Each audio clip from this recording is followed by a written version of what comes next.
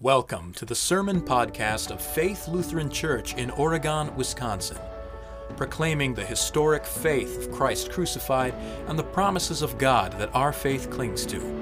For more information, visit us online at faithlutheranoregon.com.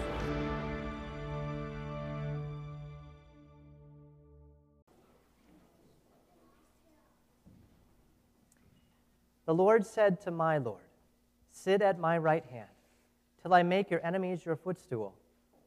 The Lord shall send the rod of your strength out of Zion, rule in the midst of your enemies. Your people shall be volunteers in the day of your power, in the beauties of holiness, from the womb of the morning. You have the dew of your youth. The Lord has sworn and will not relent. You are a priest forever, according to the order of Melchizedek." Heavenly Father, sanctify us by the truth. Your word, your Son, is truth. Amen.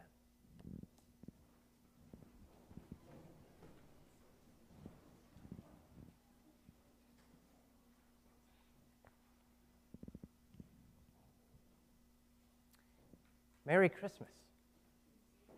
I am thrilled this evening to bring to you good tidings of great joy, which will be to all people. For there is born to you, this day in the city of David, a Savior who is Christ the Lord. It's the message the angels told the shepherds, inviting them to come and see the babe wrapped in swaddling cloths. Tonight I invite you to come and see the same Jesus wrapped in the swaddling cloths of his word. And then again tonight and tomorrow in Christ's Mass. So let me ask you a question. What do you think about the Christ? I can ask you that, and I know you're going to tell me at least something like, he's the Son of David, the promised Messiah. He's God's Son and Mary's Son, the one born in the city of David in Bethlehem. After all, you heard read in the swaddling cloths of his word in Luke 2, Joseph also went out from Galilee, out of the city of Nazareth, into Judea to the city of David, which is called Bethlehem, because he was of the house and lineage of David. So what do you think about the Christ? Well, he's a king who is born for us this day, a Savior who is Christ, the Messiah, and the Lord, that is God. And I know you could recite any number of Christmas carols and hymns talking about the same thing, the same person, that Christ is both God and man. But it's not the sort of question that you pose to a dinner party or a group of friends, is it? What do you think about the Christ? I mean, you don't ask it outside of the context or the confines of the church or even in here today, right? I mean, in this day and age, it's kind of a loaded question. Everyone has their own idea of who Christ is. Everyone has their own idea of who God is. Today, popular thought is that God transcends definition, or like many other things, that God is seemingly meant to be redefined. Choose your own God. Choose your own idea or image of who God is. God can't be limited, can he? And if we're honest, we really don't want others to know that we actually think something about this baby born in Bethlehem. You know, it's hard enough managing my own life and what other people think of me without having to worry about the life of Jesus and what other people think about him. Or maybe you're thinking too, well, Christmas is all fine and good, a nice, cute, sentimental story, something we tell ourselves around this time of year to make this time of year a little more bearable. I mean, just look at the weather. But how much does it really matter anyway, 2,000 years post-fact? If Christ is simply some vague idea, then it really doesn't matter what we do with our lives, with how we spend our time. Our epistle lesson from Titus makes no difference. It doesn't matter what we confess with our mouths. Our life becomes easy, but then it also becomes very self-centered. if all I'm worried about is my own identity. And when the real problems start to hit, thanks to our own depravity and sinfulness, the darkness we have made for ourselves, if left with merely a vague idea of Christ, then Christ is not much help at all. But to know who this Messiah is will make all the difference in our lives. Because to not know him or see him for who he is to actually not see ourselves for who we are. Now, I ask you this question because as Jesus himself was about to expound Psalm 110, this was the very question that he asked a group of people who didn't actually think that much of him. Now, sure, they believed in God, but they didn't actually think that God would limit himself in a person, let alone be Jesus, which means, of course, then they didn't actually believe in God, even though they said they believed in God, because they didn't really care what God said about himself. They refused to believe in the incarnation, that God would become man. God did not fit their conceptions or notions of who God was supposed to be, which is ironic considering the incarnation is all about God limiting himself. So their belief was more of a status than faith. They cared more what people thought of them than about God. Jesus asked the Pharisees in Matthew 22, what do you think about the Christ? Whose son is he? And they responded correctly, the son of David. Jesus had given them a softball question, or maybe a Sunday school question. Any Jew who attended Sabbath worship somewhat regularly knew the answer. God promised through the prophets that the Messiah would come from the house and line of David, that one of his sons would reign forever. This is why it's significant, as we heard in Advent, that the crowds welcomed Jesus as the Son of David when he entered Jerusalem on a donkey. They were calling Jesus the promised Messiah, or Christ. And yet Jesus asked them a follow-up question, and his follow-up question to them is not a softball.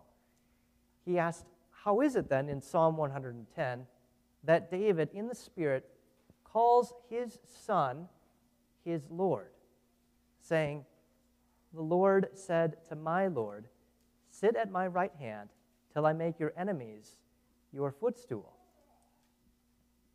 King David, the king of whom the angels referenced to the shepherds, saying the Messiah was born in his city, once in royal David's city. King David writes to us in Psalm 110 about this very Lord and Savior over 1,000 years before his miraculous birth.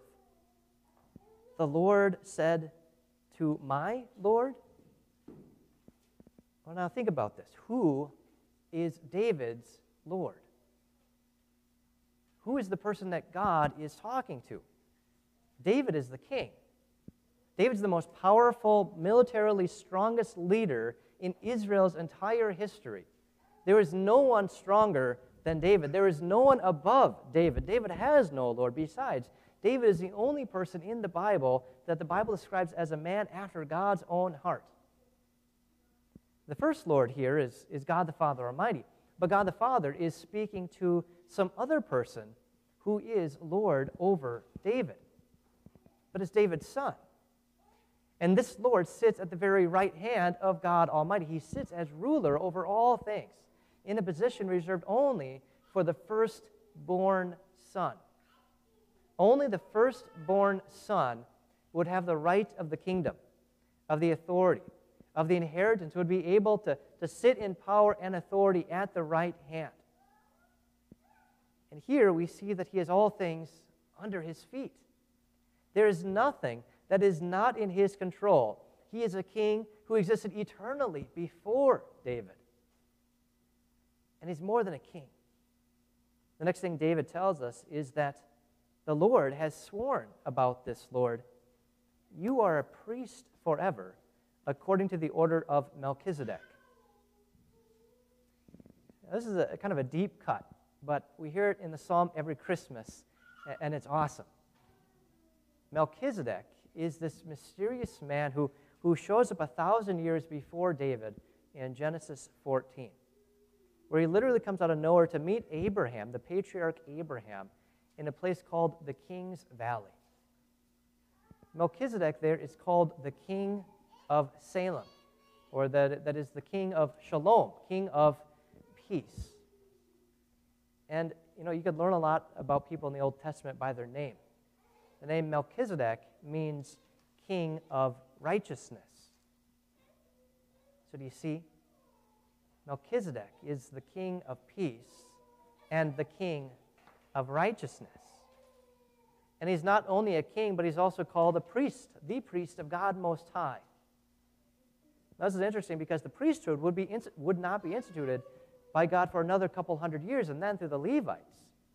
By Moses, the Levite priests were commanded to offer blood sacrifices, but priest Melchizedek offers something different. As Abraham and his men are completely exhausted from battle, Melchizedek comes to Abraham, blesses him, and brings him and his exhausted men a gift of bread and wine. Melchizedek's origins are shrouded in mystery. Biblical scholars of every age have tried to figure out who he is or where he comes from. Luther thought that he might be Shem or one of the patriarchs. Some have even thought that he is the pre-incarnate Christ himself. That is, a physical appearance of Christ before his incarnation as a baby in Bethlehem. At the very least, the writer of the Hebrews summarizes, Melchizedek is without father, without mother, without genealogy, having neither beginning of days nor end of life, but made like the Son of God. So while it may be unclear who exactly Melchizedek is or was, what Melchizedek does is clarify who David's son and David's Lord is. David's son and David's Lord has neither beginning of days nor end of days. He is without beginning and without end. He is eternal, yet born in time. He is the King of kings. He is the King of peace and the King of righteousness, risen. He is the Son of righteousness, risen with healing in his wings. Righteousness is only from heaven, and peace is on earth, and they meet in the person of Jesus. That's what the angels are singing, peace to men on earth. And this is not merely a pious, hopeful wish that someday, somehow, there will be peace between people on earth. It's rather that sinners are made holy and righteous by the righteous and holy God taking on our flesh and blood. By David's Lord becoming David's son. By Mary's Lord becoming Mary's son. By your Lord becoming, yes, even your son. He is born to you this day in the city of David. To you. He is your son by faith. Righteousness is born in our image so that we may be born again in his image. And so by taking on our flesh and blood, by being born of the earth, Jesus brings peace to the earth. This is greater than the peace that any king could win, greater than the peace won by David, greater than the peace David could even imagine. Jesus brings us peace with God. David's son is the ultimate king, the King of kings, the conqueror, to open to us the gates of paradise, the kingdom of heaven. And he's the priest of priests. He doesn't offer animal sacrifices like the Levite priests, but he offers himself. And like Melchizedek, he brings us something better, something to refresh us who are exhausted from our battles. He brings us not only bread and wine, but bread and wine united with his flesh and blood, the same flesh and blood that was born of Mary. And this is what Christmas is all about. It's even in the name, Christ's Mass. That 2,000 years removed from that day in Bethlehem, no different than Melchizedek, 2,000 years removed, in bread and wine, our King of righteousness and our King of peace comes to us. So again, what do you think about the Christ? Well, those like the Pharisees who would rather not consider who he is or think that a child in a manger is too wimpy of an image for their status, or that Christ found in bread and wine is too foolish, too humble, not worthy of their time, then they make themselves, as David says, a footstool for Jesus. Even the enemies of God, who want no part with him, will be seen exalting the Messiah up in glory. As Mary, the mother of God, would sing in her Magnificat, he has put down the mighty from their seats, and yet he's exalted those of low degree. And so, if on the other hand, David's son and David's Lord, the babe wrapped in swaddling cloths lying in a manger, is for you both your son and your Lord, then you and I, who were not after God's own heart, who have no royal blood, who have no business being in a palace and are nowhere near being kings, we who are and were enemies of God now become his brothers, his literal, physical, blood brothers. That's how much God thinks of us, that he becomes our brother. He's come to take on our lowly flesh, to exalt it, to lift it up. As Titus says, to purify for himself a people who are his own chosen people. To make us sons, to make us kings, to make us priests and heirs according to the promise of everlasting life. So in this age of mass identity crisis and of redefining, to have a clear picture of who Christ is, our Messiah, is actually to have a clear picture of who we are. What we are, he became, so that what he is, we become. As we sing in the hymn, "Hail the heavenly Prince of Peace, hail the Son of Righteousness. Light and life to all he brings, risen with healing in his wings. Mild he leaves his throne on high, born that man no more may die. Born to raise the sons of earth, born to give us second birth." So like the shepherds, upon believing the words of the angels, we come and see who is born to us this day in the city of David, who is Christ, our Lord, both David's son and David's Lord, our son and our Lord. Hark the herald angels sing, "Glory to the newborn King." In Jesus' name, amen.